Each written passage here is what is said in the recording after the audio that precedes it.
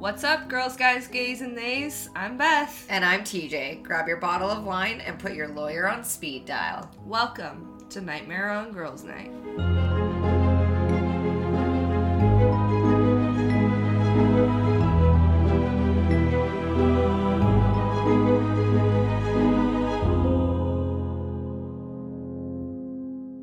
How was your weekend? Wait, we're back. Yeah. I'll just kick right into it. Episode 11, Nightmare on Girls' Night. Yeah. Where we talk about true crime. If you're new here. Yeah, I hope you're new. I hope you're new. Yeah. Well, I hope we have some non-new, and then I hope you're new. Yeah. Thank you for joining us on this chaos day. It's a Sunday again. And if this is your first episode, probably don't go back and listen to episode maybe 1 to 4. Yeah. 5's a little rocky. Yeah. Our last episode was really good. Great. Oh, yeah. We have a visitor today. We do have a visitor. Little Yeti girl. We have a kitty cat. We don't know whose cat it is. Just kidding. Oh, there she is. I hope that showed up on the audio. I think it probably... If you could just lay down and be good, that'd be awesome. She's always good. What are you talking about? You be you, girl. So yeah, we're on episode 11. Yeah. We are a true crime podcast for anybody that's new. Mm-hmm. And we talk about situations that we've gotten ourselves in that maybe we shouldn't have made it out alive. Yeah. And ours or listeners. And then true crime. And then kind of anything in between. Yeah. We love to talk about Vanderpump, but I don't know how well that translates. It's your girls' night on, Monday morning. Oh, I thought you were going to say it's your girls' night, but like on crack. And then you took it a totally different direction. Oh, well. Both. Yeah. Sure. Depending how spicy you're feeling. It's not like we're doing crack. No. Okay. Definitely not. We digress. So. Did you see the sad news last week about the shooting?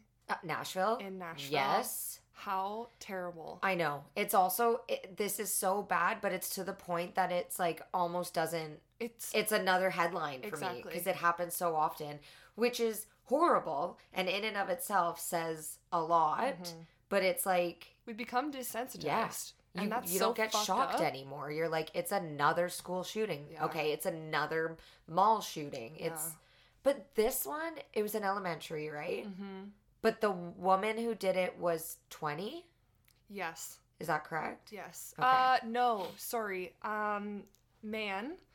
Trans man. Okay. I didn't see, and I didn't look too much into it, so I'll let you take the stage. No, I think they were 20 years old. Okay. But before I talk about the piece of shit. Yeah. Nope, 28.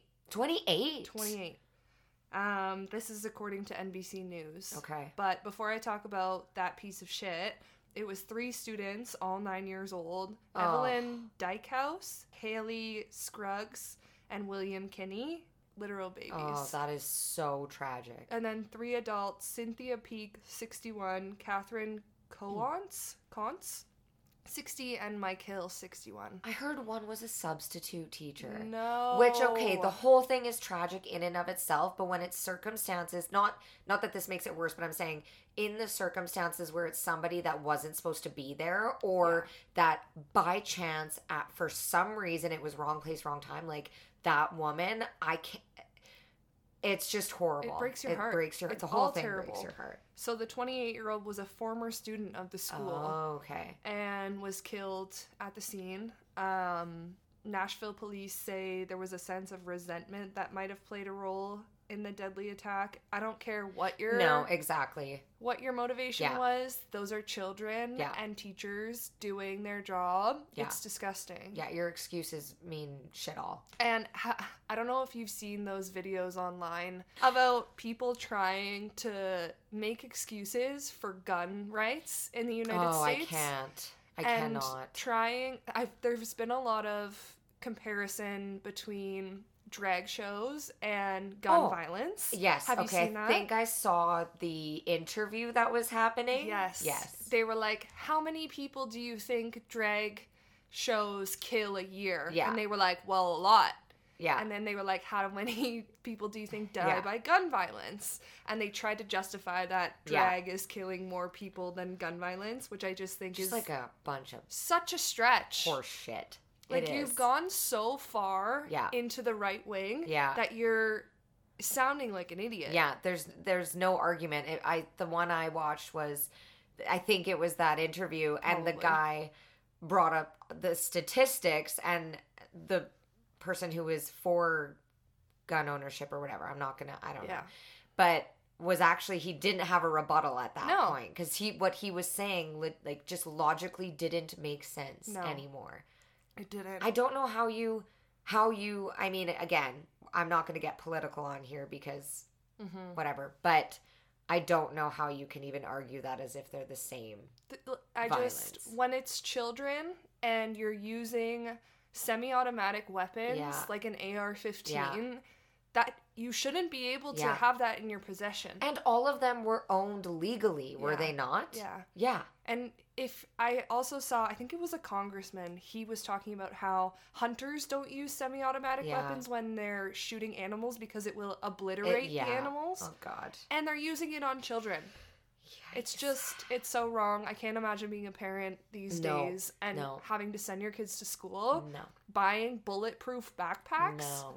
It's so wrong. And again, though, nothing will ever change. No. How many children or people in general need to die before, like, people, adults didn't do it, children didn't do it.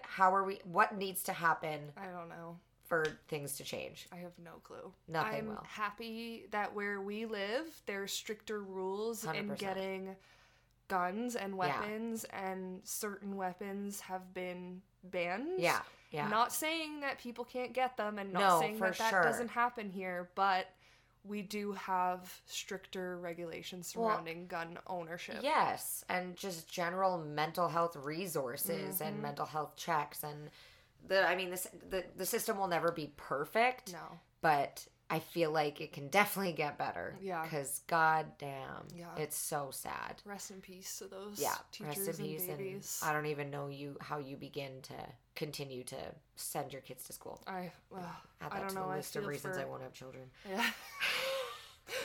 Where's the girl with the list? Have you seen that girl on TikTok that has the list of reasons not to have kids? Oh my god, it's like so long. I'll send it to you. I need it. It's probably my list. I got a list. She's got a list. I do have a list. Okay, so one thing I wanted to... Okay, first off, I have two things actually. Okay. I don't know why this has started to pop up on my Facebook, but it's a documentary called Monsters in the Shadows. Have you seen it? No. So I guess you can watch it on Paramount, which just another... Is that like another streaming service? I think it's like another one of those that it's like you can buy it either through Disney or Amazon Prime. It's one of those like you're paying for the streaming service already and then you have to like tag on. Anyways, yeah, okay. I don't know. But it started coming up and I think you maybe can watch it on YouTube. But it's a documentary about the May 2012 disappearance of 19-year-old Brittany Wood. She was a single mom. Okay. And she was living in rural Alabama. But apparently, while digging into the case, police discovered a child sex abuse ring that was being led by her family members. Oh my god. I know. That's the synopsis that I caught when it started. Crazy. Yes. And I've heard the documentary is absolutely wild. I hadn't even heard of her disappearance. I don't think, at least. Anyways, I hadn't even heard of this documentary, so I wanted to see if you had seen it. No, I haven't, but I'm wondering if we should have a watch party. Yes. Okay, so I was hoping you hadn't seen it because it looks absolutely bonkers. Okay. I love I don't love when these things happen. That's not what I'm saying. But it's what we do. A conspiracy. It's what we do. Yes. It's what we talk about. Yes. We bring light to these cases. Yes. And uncovering so many layers of shit like this. I can't wait to watch because I don't know anything more than what I just said. Ooh. But it looks so good. Okay, that gets me really excited. And we have to have a watch party and then we'll talk about it. We have to have a lot of watch parties, apparently. We do. Let's add it to our list. Between Vanderpump and any reason to talk about Vanderpump. Oh my god, did you get your t-shirt yet? No, did you? Yeah, it's in the mail. Mine didn't I didn't get it yet. Okay. But, yeah, it's in the mail, at the mail. At the mail place. At the mail place. Beth and I drunkenly ordered... So, Schwartz and Sandy's, that's owned by Thomas Sandoval and Tom Schwartz. Yeah. They own a restaurant called Schwartz and Sandy's, but there's a t-shirt made with the Schwartz and Sandy's logo that says Cheaters and scumbags. Cheaters and scumbags. And so we ordered it. Yeah. Oh my God. The things drunk us do. We're like, this is great. I should totally spend $50 and then $25 for shipping. Why not? Why wouldn't you? For this t-shirt that says cheaters and scumbags across it. I love it. I live for it because none of the proceeds are going to those assholes. No, they're not. They're going to Alexandra House. Good. Which is for women experiencing domestic violence. Perfect. In the States. I love that. Yeah. So we're donating to a good cause. I love it. It's a little poetic justice. It is. Honestly. It really is. Okay, I have something else. Do you have anything you want to chat about before we... No, I just wanted to mention again, yes. Bradley Caden is still missing. Okay. Any updates? There's no updates. I did see on the Facebook page they were getting a canine search and rescue unit to come. I don't know the specific date, but he's still missing. Again, I just wanted to let you know that the Facebook page is Find Bradley Caden. Instagram is the same, Find Bradley Caden. They have a donation set up right now to put money towards resources in finding him. Okay. The email is for e-transfers is on their Facebook page. So anyone in the Revelstoke area, in BC at all, please check out their Facebook page. We'll continue to post his face and...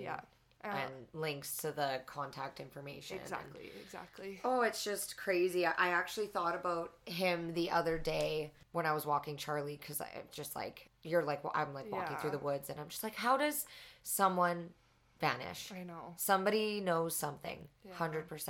And so if you know something, please just be a good fucking person. Yeah. It's not hard. His wife is doing everything in her power to try and bring him home, so... Well, and one thing I read, because I went and did a little deeper dive after the last episode, is that there was a massive snowfall during that time. Okay. I guess. Like massive snowfall, because I can't remember who it was that knew Bradley. I don't know if it was the wife or who it was, but she had taken a lot of pictures that day of the snowfall, just like in awe. And then when he went missing... She was like posting these pictures and she's like, one thing I want to note is how much snow that had fallen that day. Because I guess part of it is that his truck had gotten stuck in the snow and then he was trying to get it out. But then when they returned, I think a week later or whatever, she said, like the truck was unstuck, but he was nowhere to be found. Ugh. So it's we'll just keep so posting, sad, keep sharing. Yeah. Following kind of what we also talked about last episode, we talked about flesh pedestrians, which I'm going to give a warning to anyone of the culture that doesn't like to hear the actual word. I'm about to talk about it for probably the next 3 minutes, so you can bump ahead. So I'm actually going to use the word skinwalker. Okay. So I realized I didn't say or tell anybody what a skinwalker actually is, and I feel like I should elaborate on that a bit, otherwise it's just like... Okay, bring it on. So I looked it up and I did a bit of research and tried to find the best description of what this is, so I got a few anthropologists' explanations of it. So in Navajo culture, a skinwalker is a type of harmful witch who has the ability to turn into, possess, or disguise themselves as an animal. In the American Southwest, the Navajo and other tribes each have their own version of the skinwalker, apparently, but each essentially boils down to a malevolent witch capable of transforming itself into a wolf, coyote, bear, bird, or any other animal. When the transformation is complete, the human witch inherits the speed, strength, or cunning of the animal whose shape it has taken. So Dan Benishek is an anthropologist at the University of Nevada. He said skinwalkers are purely evil in intent. I'm no expert on it, but the general view is that skinwalkers do all sorts of terrible things. They can make people sick. They can commit murders. So for the Navajo and other tribes of the Southwest, the tales of skinwalkers are not just merely legend, but the belief is strongly held within their culture. Okay. Which is why a lot won't talk about it. Right. So another anthropologist, David Zimmerman of the Navajo Nation Historic Preservation Department, explains that skinwalkers are folks that possess knowledge of medicine, both practical, for example, healing the sick, and spiritual, example, to maintain harmony, and they are both wrapped together in ways that are nearly impossible to untangle. We know from personal experience that it is extremely difficult to get Native Americans to discuss skinwalkers, even in the most general terms. Practitioners of witchcraft are considered to be a very real presence in the Navajo world.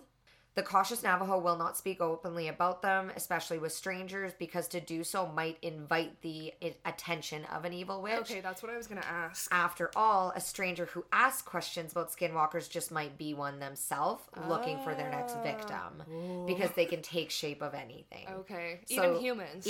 So that's why they're like, they don't want to talk about it because they could be unintentionally inviting openly. Okay. So I just want to show you this picture because this picture was attached to this article I read, and I'll post it. Okay. How creepy! Oh my god, that's so spooky. Okay. The eyes, like and what? Yeah, looks like a human. I know, it's horrifying. That's so spooky. So I'll post that, but. So it goes on to say, skinwalkers are not boogeymen, and they aren't the figures made up to scare children.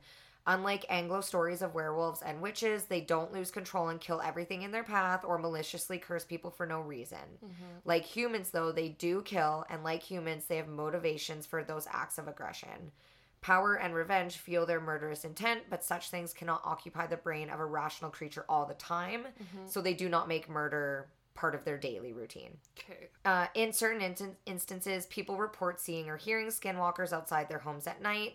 Rarely, however, does a skinwalker enter the dwelling. Okay. But skinwalkers have been reported by both native and non-native people. And then it just like boils down to, do people believe in skinwalkers when they like have these instances? So I actually, on one of our Sunday Scaries, I'm going to tell a few stories of people that claim to have had interactions with skinwalkers. Okay. And then just lastly, it says a lot of Navajos, there's an author of a book, his name is Tony Hillerman. He says, a lot of Navajos will tell me empathetically, especially when they don't know me very well, that they don't believe in all of that stuff. And then when you get to be a friend, they'll start telling you about the first time they ever saw one. And I got goosebumps. It's like, so I find it so fascinating, but also I'm respectful of the fact that it's a very real fear in that culture. And I do believe in it. I 100% do. Yeah. But yeah, in one of our Sunday Scaries, I'll bring a few different stories of people's experiences when they thought they interacted with one or had an experience, and it's fucking wild. Okay. Like, it's like horror movies, but on crack. A lot of them... I don't know why I'm saying crack so much this episode. Crack. Say it again. Crack. Are a lot of the stories in, like, Appalachian area? It's a lot of, like, in the Southwest. So, like, I don't know if you've seen Skinwalker Ranch, but that's, like, one of the areas where they've said to have the most... activity. Okay. Also a documentary that I think is on Amazon Prime. That's, I think, where I watched it. But yeah, it's mostly the Southwest area, and I haven't looked into too much if it's in other areas of the States, but maybe I'll bring more. Yeah. I will do some more research and bring that next time. Yeah, we'll do it on our Sunday Scaries. We'll do, like, themed Sunday Scaries. I love a themed Sunday Scaries, but I think we decided our Sunday Scaries are going to be, like, horror, paranormal, haunted, UFO-y, exactly, type of things like that. Keep so your that eye out. If you're into that, you can listen to it, and if you're just a true crimer, then you can stick to our regular showings, regular programming. That's the word. I was like, what am I trying to figure out? Regular programming. I love that. I love that. Okay. You're on How Am I Live this week? Yes. And I'm on True Crime. Are you good to take it away? I'm great to do so. Mine is taking a little bit of a turn this week because someone wrote in, but they wrote in not necessarily I'll just read it. I'll get into it and then I'll talk about it. So they wrote in and they wanted this to be more of like a PSA. Okay. Like a... Love that. Stay on your toes. So they said, I grew up in a smallish town around 6,000 people, but I had just moved to a city for college at this time. I needed to make some extra cash while I was in school, so I'd put an ad on the community Facebook buy and sell page offering up babysitting services. I had done a few babysitting jobs for people that had contacted me through that posting, and everything had been going smoothly. I honestly wasn't weary or concerned about ill intentions. Maybe that was just my small town innocent mind mentality. Anyways, this one day I received a call from an unknown number, and this was before incessant spamming days, so I obviously answered. It was a gentleman on the other end. I'm sorry, the word gentleman, and then I know what she's about to talk about. And I'm like, nah. It was a dude. No, that's not even a good term. No. Anyways, it was a weirdo on the other end, and he said he was interested in hiring me for babysitting for his child. The conversation started out normal, small talk, how he found my information, etc. I asked him how many children he had and how old they were, but he just kind of bounced around the answer and started asking me questions. Weird. Yeah. She said, I wasn't too weirded out yet, though, because honestly, it's a lot for a family to find someone they trust with their children, so I try to be sensitive and vulnerable to the fact that they will likely have more questions about me than I will about them. Sure. Me, I'd be like, fuck right off. Yeah, I mean, I feel like as a employee, yes, you want to know what your job is going 100%. To entail. Yeah. Yes. There are weird, like, that murder where the woman, this is just totally going off topic, but that where the husband and wife, the girl in the box, the husband and wife kidnapped her because they said they had a baby in the backseat, and they did. Yeah. And they did. Yeah. And yeah, like, just because you have children, also I don't believe this man had children. You're a good, but anyways. person. Anyways, the conversation continues, and he asked me the usual, what do I do for work? What are my available hours? But then he started to press further with questions like, whereabouts is your work located? Where do you live? What time do you finish work at? What do you normally do when you get off work? Are you married? Do you have kids? He wanted to know absolutely everything about me. That's so spooky. At this point, I try to steer the conversation away from myself and try to learn more about his kids, but he ignores my questioning and presses further by asking, oh, so when you leave work, do you walk home? Or do you go to the gym? What's your routine? What time do you normally leave? And then asking me things like, are you physically fit? Do you work out or do you hike a lot? And my spidey senses are now tingling. Yeah. It starts to feel an awful lot like he wanted to know exactly where I would be and when and if I'd be alone. I now tell him he can email me any questions he has, but that I had to go. He again ignores me and asks me to come meet him at a location so he could decide if he could trust me with his kids. There was no way that was about to happen, so I kindly said, you can email me your questions, but I have to go now. And I promptly hung up. I never did receive an email from him and never received another call. But for the next week, I was so paranoid that someone would be waiting for me as I left work or would be following me. Yeah. In hindsight, I provided way too much information about myself, but again, I was vulnerable to the fact that I was literally offering babysitting services. Anyways, I reported to the police more just for my own curiosity about wanting to know if things like this are common. Apparently, in my city alone, they had 15 other cases reported of people offering up babysitting, pet sitting, house sitting, and then a man doing the same type of thing. Ew. I still don't know what his intentions would have been, but nonetheless, if they weren't to murder me, this guy should still stop being so fucking weird. Anyways, I know it's not a How Am I Live, but it's a good PSA for anyone using FB community pages, Marketplace, Craigslist, etc. Literally anyone can be on those groups, and not everyone is going to have good intentions. It makes it a super easy place to prey on the vulnerable or just good people just looking to make some extra cash. Anyways, stay safe, bitches. You have to be so careful with how much information you give people. Well, and like, why? Like, yeah, the strategically, like, where do you work? What time do you leave? And do you walk alone? Do you walk home? Do you drive? Like, that's creepy to me. Too many questions. Too creepy. Yeah. So then, from that, I started looking up, like, have people died from like Facebook Marketplace, and I'm gonna read you a couple. Oh no. So Denise Williams from Pennsylvania was allegedly stabbed to death when she went to pick up a cheap refrigerator that she had seen on a listing on Facebook. Oh my god. Yeah, back in April, this was an old article, but it said back in April, the 54-year-old nurse's body was found in Joshua Gorgon's apartment after her family reported her missing. Authorities said Williams went to the 26-year-old's apartment to pick up the fridge, which she was buying for her boyfriend as a present. Ugh. So he faced charges of homicide and aggravated assault. Another guy, Joseph Vindel, was shot to death in his car in New Orleans after he went to meet up with someone who had expressed interest in buying his dirt bike. That's so fucked up. And then Casey Parton, who was 21, and his 24-year-old brother Tyler were allegedly trying to buy a dirt bike from another 16-year-old, and shots were fired, and Adams died at the scene, and then Casey Parton later died at the hospital. Wow.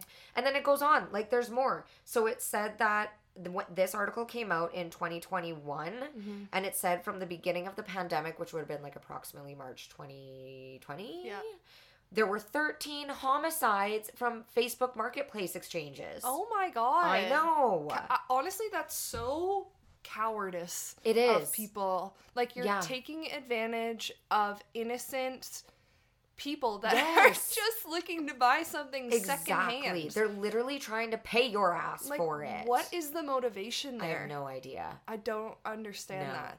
Have you ever done a creepy, like, been like, I probably shouldn't do this? Because I have several stories where I probably shouldn't have done it. Facebook Marketplace? Yeah. I honestly, I don't use Marketplace as much as I should. And I think it's just because I've always lived in small towns. Yeah. And I don't know, like, there's not much. If it comes up, it's gone in seconds. So. Okay, but, like, remember that? So, my brother, my dad, and I this year were doing, you had to thrift Christmas gifts. Beth knows this story, but I'm going to tell it for everybody else's pleasure. And I was struggling to find something to buy secondhand. And then we live in a small town. The population here is like, 3,000? Yeah. Like, what is it? Anyways. And this guy posts on Facebook Marketplace, like, new flea market, just on the outskirts of town. And I was like, wonderful. So I messaged this guy and I was like, can I come check out your flea market? He gets back to me at like 8:30 p.m. on a Wednesday night. And he was like, yeah, come over right now if you want. And I was like, perfect. I'll come over by myself because my husband was still living elsewhere at the time. I was like, I'll come over at 9 o'clock at night, outskirts of this small town, and go to your flea market that you said is in the basement of your house. Yeah. I texted you, and I was like, if I go missing, it's because I'm going to a flea market by myself right now. And you were like, right now? And I was like, yes, I need a Christmas gift. Anyways, I go there and I just go into his house willy-nilly. There are no street lights because he lives on the outskirts. Yeah. He was the nicest man. He was like 80. He talked about how his like son had died. Oh. And he was like, his wife and him run this flea market, and he's really trying to help his wife to, you know, want to be social again because she was really struggling after the death of their son. And oh my God, it broke my damn heart. Oh, that's so nice. Yeah. Do you recommend the flea market to everyone 100% now? recommend the flea market. But I'm not going to say what it is because then they'll know where we live. Yeah. No, that's fine. I mean, support your local flea markets. Yes. Even if they're in basements. Maybe bring somebody next time. But then the other one, remember near Halloween, I bought Christmas decorations. Yes. And I went to a house. And the woman, this sweet older woman, answered the door. But then she was so excited. She was like, come on in. I've decorated the inside of my house as a Halloween, like a haunted house. Like, want to come see it? And I was like, yeah. You're too nice. I like walk in. She's like, come here. We've also decorated our garage and like, you can come see it. And I was like, sweet. That could be the start of a horror book. 100%. I waltzed in there. And she could have offered me fucking cookies that were filled with poison. I would have been like, fuck yeah. You would have become a part of the haunted house. Oh, right? Like my corpse is sitting in the corner. Yeah. But for someone who listens to true crime, I do a lot of stupid shit. I once drove, I'm not going to name, well, I can name the city, whatever. We were passing through Calgary, but I made Dylan drive my butt all the way into downtown Calgary so I could pick up 2 salt shakers. Which also were a gift for my brother. At least you had Dylan with you, though. Yeah, they were dog salt shakers. Aww. But then this man's was like, yeah, just come into my backyard. And then he was like, oh, they're in the basement. Come on in. And I was like, sure. And then he gave me an extra set of salt and pepper shakers because I waited so patiently. Anyways, the shit I do, and I'm still here. It is questionable. It is. Be more careful. Thank you. I know. Be better. Share your location with somebody, please. My mom and my grandma have my location, but that's not super helpful when they're far away. Maybe somebody like me that lives around the corner. I should. I've been getting better at being like, I'm going to do some sketchy shit right now. Okay. Watch me. And not eat my sketchy shit. I'm not even like going to buy drugs or something. I'm going to buy salt and pepper shakers and Christmas decor. Yeah, but still, I feel like that's still as sketchy as going to buy drugs. Yeah, no, for sure. Because I was way too trusting of older man who was at the flea market and older woman who was decorating her house. I was like, yeah, I'll come in for a meal. Like, for sure.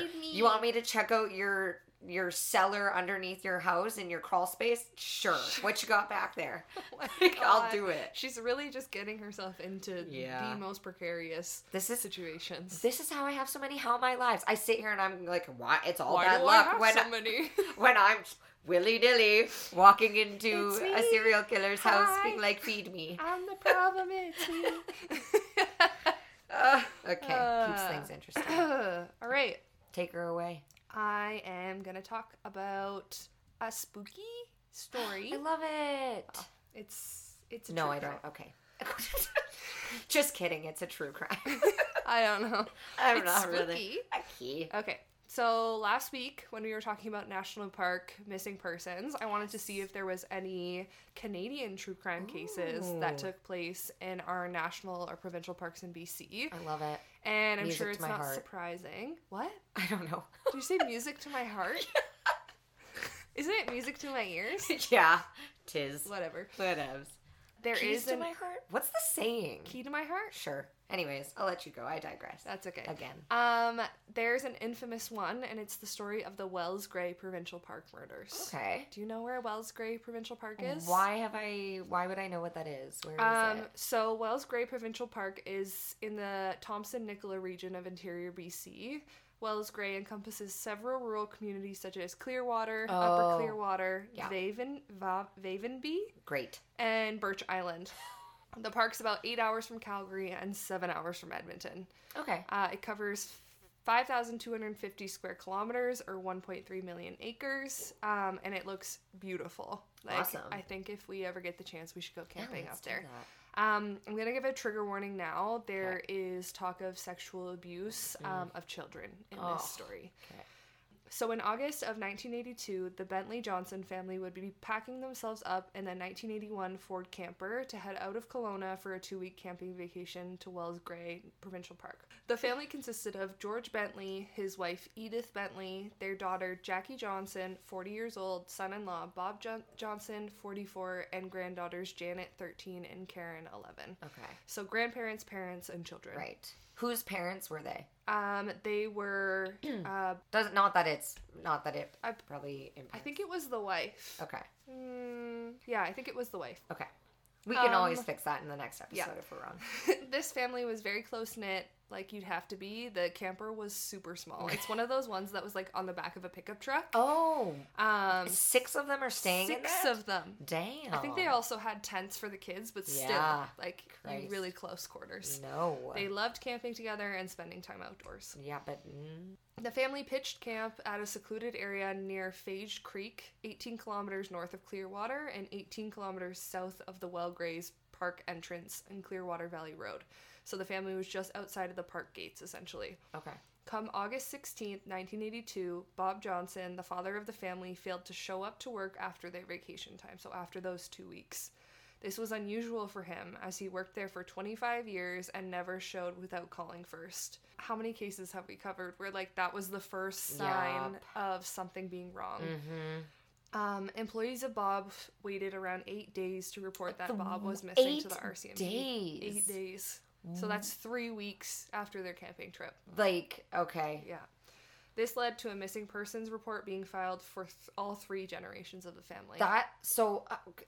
So many questions. 8 days is an obnoxiously long time to be like, they're probably fine. He's probably just late for work. Yeah. Like 8 days late? 8 days late. But then also, was nobody else alarmed by these, like, schools aren't concerned? Or maybe it was the summer. Well, it's probably the summertime. So the family, the extended family, like aunts and uncles, the brother of Bob Johnson and his wife were concerned, and they were a part of the missing persons search once they were reported. Okay. So, yeah.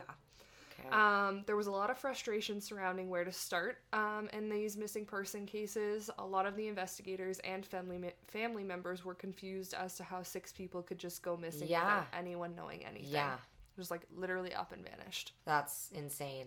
Almost a full month after the family was reported missing, on September 13th, 1982, the RCMP received a tip.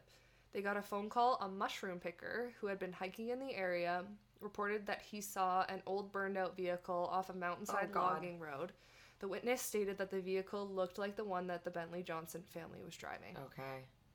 RCMP came to investigate the scene, which turned out to be that of the Bentley Johnson family vehicle, a 79 Plymouth. They found the remains of 4 adults inside the vehicle, which had been shot in the head with a 22 caliber weapon and cremated. Oh my god. And no kids. In the trunk, oh god, they found the burnt remains of 2 young girls, It is said that an accelerant was used to generate such an intense heat. Were they shot? Yes, they were.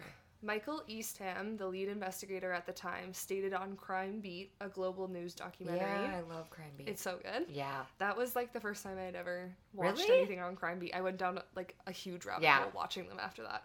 He said you could have easily put all 4 of those bodies in a shopping bag and it still wouldn't have been half full. That's what was left and that's what we had to work with. Oh, that's horrible. Like the fact that this person used an accelerant to generate such an intense heat to burn that vehicle. Yeah. It's also insane. Well, and how did nobody see it was the way flames up a logging road? Oh, yeah. I guess, and you could just assume at that point campers are having a fire or bonfire. Yeah. And I'll mention this later, but there was a forest fire in that area. I think a couple years before. Yeah. But I'll get to that. So the entirety of the 79 Plymouth was transferred to Vancouver to a crime lab for further investigation. They picked it up with a helicopter and moved it to Vancouver. At this point, the Ford camper was still nowhere to be found. The RCMP, because there was 2 vehicles. Yeah. The RCMP had 75 investigators knocking on every door in Clearwater to question if any of the community members had information on the truck camper's whereabouts. There was also an anonymous tip line where they received a tip on 2 individuals that had French accents driving a similar truck camper. Composite drawings were sent out to the public, and a timeline was created by investigators of their trip across the country. So, police drove a replica of the 1981 Ford camper truck, exactly the same. Okay. They had a tin boat on top of the camper. Okay. Same colors and everything. Yeah. So they took the truck. They had signs on the back asking if anyone had seen a similar vehicle to call the RCMP and make a report. Wow, good for the police. They drove it all the way to Montreal in hopes to gain more leads. However, they had no reports, nothing. So a year after the Bentley Johnson family was reported missing, the investigators received a call stating that the Ford camper was found at the top of Trophy Mountain in Clearwater. Now, there was tree planters that had been in the area in the summer prior, only a couple 100 meters away from where the camper was. So they would have been super close to the camper. And they definitely would have seen it. Right. But there was, because the camper was burnt out and the tree planters were from a different area and unfamiliar, investigators stated that they might have thought it was just another victim of the forest fire that had ran through there not long before. Right. So a helicopter was brought in again to lift out the truck and take it to Vancouver for further investigation. And you said the camper was also burnt out? Yes. Okay. Yeah. After it was reported that the Ford camper was found up in the mountain, investigators received another tip of someone remembering seeing a truck and a camper parked in an area known as Old Bear Creek Prison Site. Oh, what? Why is it called that? There was a prison there in that area. In this location, they found 6 .22 caliber shell casings and some beer caps on the ground. This brand was known to be favored by Bob Johnson, the father of the 2 young girls, Janet and Karen. Okay. There were full bottles of this beer found cooling in the stream nearby, and also 2 sticks with sharp ends that were most likely used by the girls to roast marshmallows. Right. How so innocent. I know. How fun was that when you were a kid? Yes. Camping and... From where the murder site was discovered to the top of the mountain where the camper was found to then the burnt out 79 Plymouth, they made it a perfect triangle of areas, which led investigators to believe whoever committed the crime had known the area extremely well. So investigators used the classic tactic of holding on to information that only the perpetrator would know and the investigators would know in efforts to try and get a lead. So the information that the RCMP held on to was that the pickup truck that was burned out had a bullet hole in the door. Okay. Officers were sent out again after the camper and truck were found into Clearwater to do the same thing, knock on doors, question the community.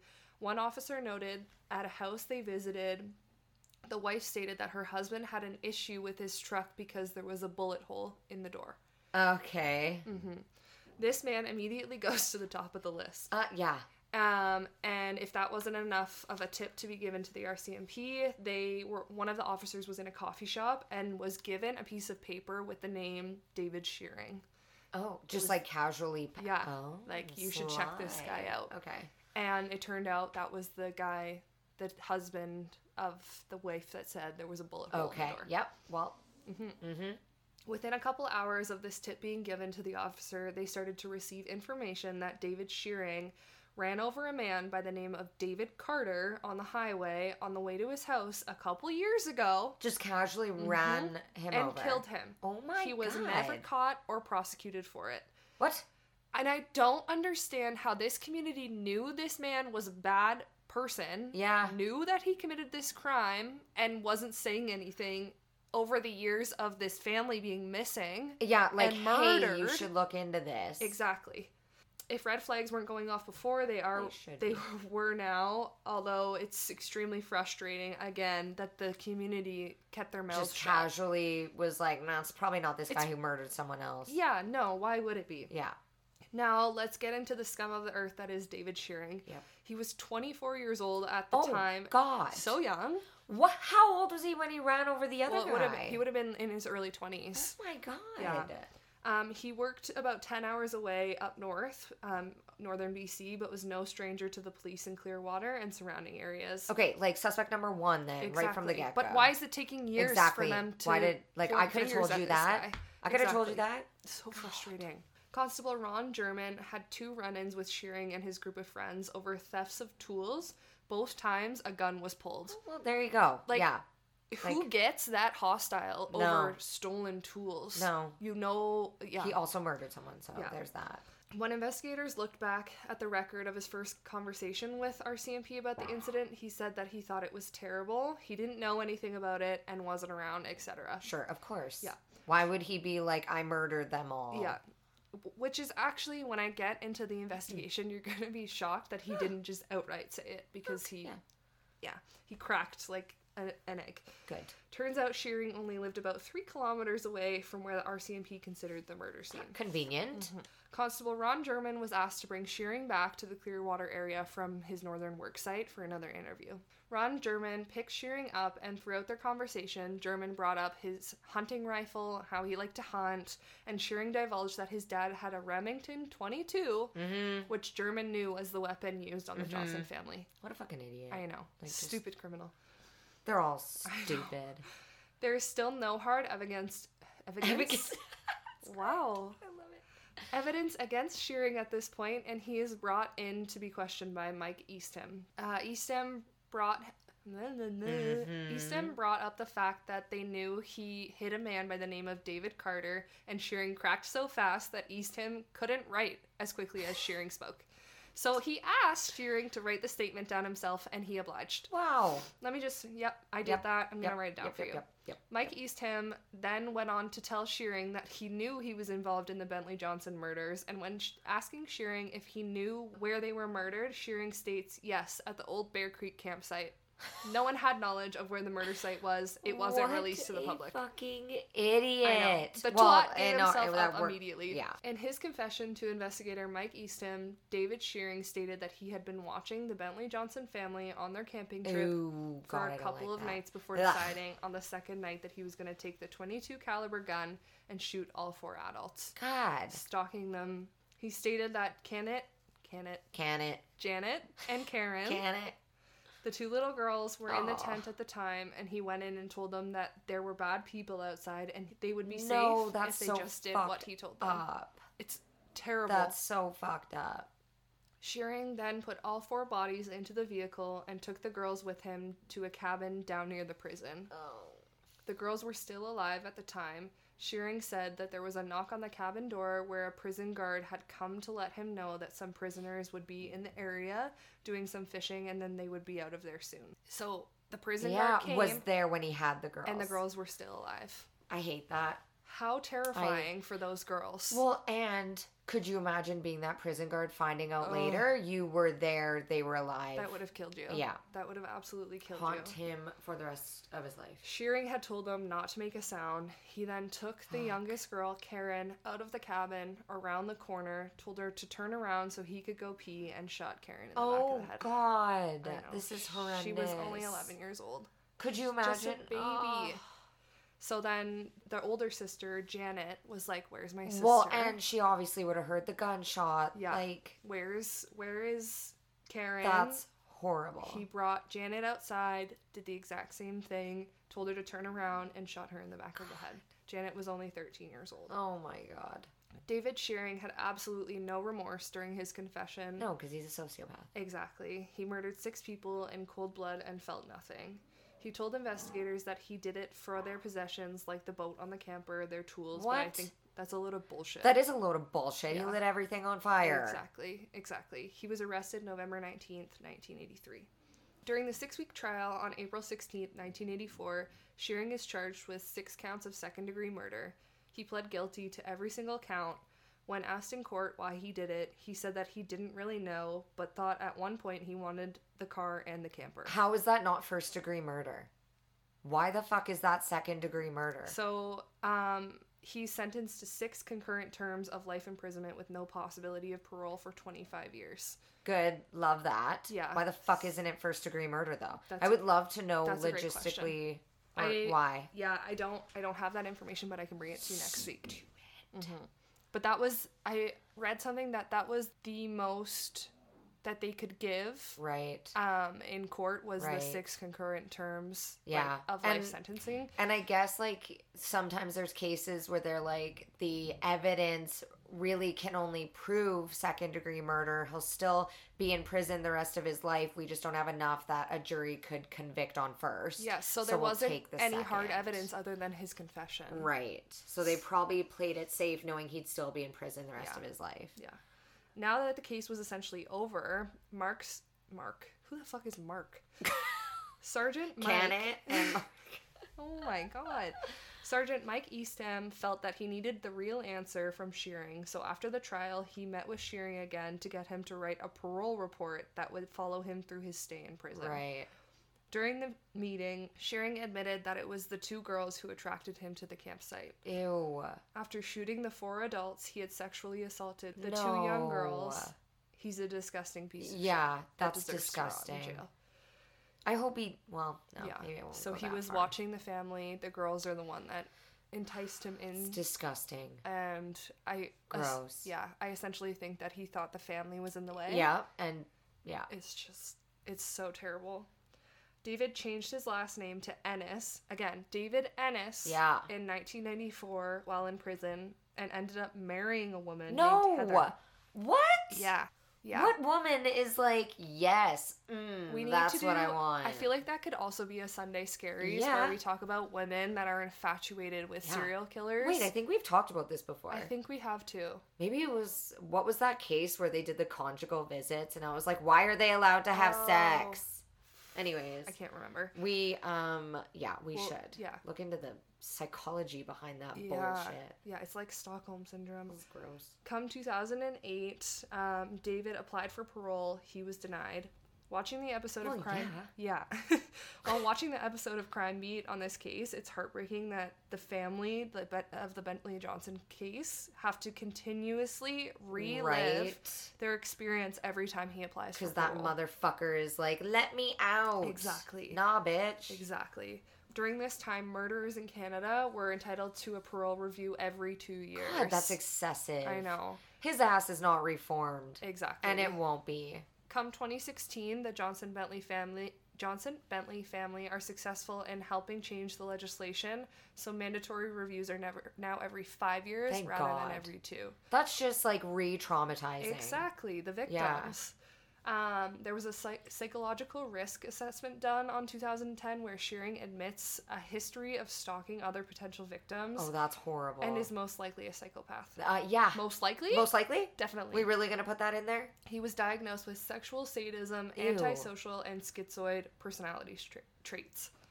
In September of 2021, so 2 years ago, David Ennis applied for his 4th parole. He's denied once again. Thank God. During this parole hearing, he told the board that he had sexual fantasies, including rape and murder. Oh my word. From when he was in his mid-teens. Oh. What happened to him as a kid? I don't know. He doesn't I would talk about love to know that, because something done fucked him up. Exactly. Ennis said that the only one he was interested in was Janet, the oldest of the 2 girls. I don't believe that for a second, though. He killed the adults because they were in the way. I saw them as just a means to an end. I saw the 4 adults basically being in the way of what I wanted at the time. It was just Janet as far as I was thinking, and Karen just happened to be there. Ennis also admitted again to hitting and killing a teenager before the murders. So that's the one he hit in his vehicle. Did he ever get tried for that murder? No, I don't think so. Oh, that poor family. He said getting away with it made it easier to escalate his behavior. Oh my God, but there you go. That's so classic. There you go. That's so classic where these psychopaths are committing these acts and not getting caught and just escalating their behavior because they're not being punished. Well, majority of the cases we've talked about, there's been previous behavior of stalking, rape, murder, something, and these people get off. Yeah. And the system's like, you're reformed. You like dogs. You should be good. And then they kill someone again. A parole board member asked Ennis what he did to the girls when he had them captive, noting that all forensic evidence had been destroyed in the fire and there were no other witnesses. When I saw the effects of that violence in real life, Janet was crying, as was Karen. Those things stopped me from escalating to more violence. What? Ennis said. It did not stop me from using the violence for sexual gratification. Ew. The parole board heard 9 emotional victim impact statements demanding the board reject his application. They said he is the same monster that he was in 1982. Yeah. He's never going to change. No. He's a disgusting, vile human being that deserves to rot in prison until he's dead. And he's continuing to say shit. He's admitting it. Yeah. And asking for parole. And he's continuing to be like, yeah, no, I frequently fantasize about rape and murder and stalking, but you should really let me out so and I can be act with my on wife. Those. Yeah. Gross. Sure. Who's marrying his ass? I don't know. I'm gonna look into it more for when we do that episode. Ennis. Yeah. Because... Well, we have to look into the psychology behind that, because it's not like that woman fell in love with him before she knew what he was like. They were writing letters. You met him in prison. Yeah, writing letters. They had conjugal visits. I hate that. It's disgusting. I really hate the word conjugal for some reason. Because it's gross. It is nasty. So gross. Yeah, so that's the Wells Grade Provincial Park murders. Up. I know, I feel for that family. That's really sad. Like, so 6 violent. people, like... Did it say how he was able to murder 4 adults? Yeah, so he came down with the gun. Yeah. And essentially just like... Because I know he like... Boom, boom, boom. Yeah. Like as they came at him, he shot them. God, that's horrible. Yeah. That's horrible. So terrible. Yeah. And they're in like rural BC. There's not people around. Well, I mean, like we do a lot of camping. I can't remember if I've talked about it on this podcast before. Maybe I'll save this story for another time, actually, because it fits in with a case I'm probably doing in the future. So I'll save it. I'm going to leave that little cliffhanger it's for you. It's already scary enough being out camping. 100%. Like, thinking about animals that could come onto your campsite. Like, never mind other people. Yeah. You're so vulnerable because half the time you're sleeping in a tent. Yep. And you're in the middle of nowhere. Like, you're so vulnerable, and nobody really gives that a second thought. We're all just like, I'm one with nature. And Yeah, I always sleep with some sort of weapon. Oh, yeah. Bear spray, something. Knife. Yeah. But even then, like, I just listened to...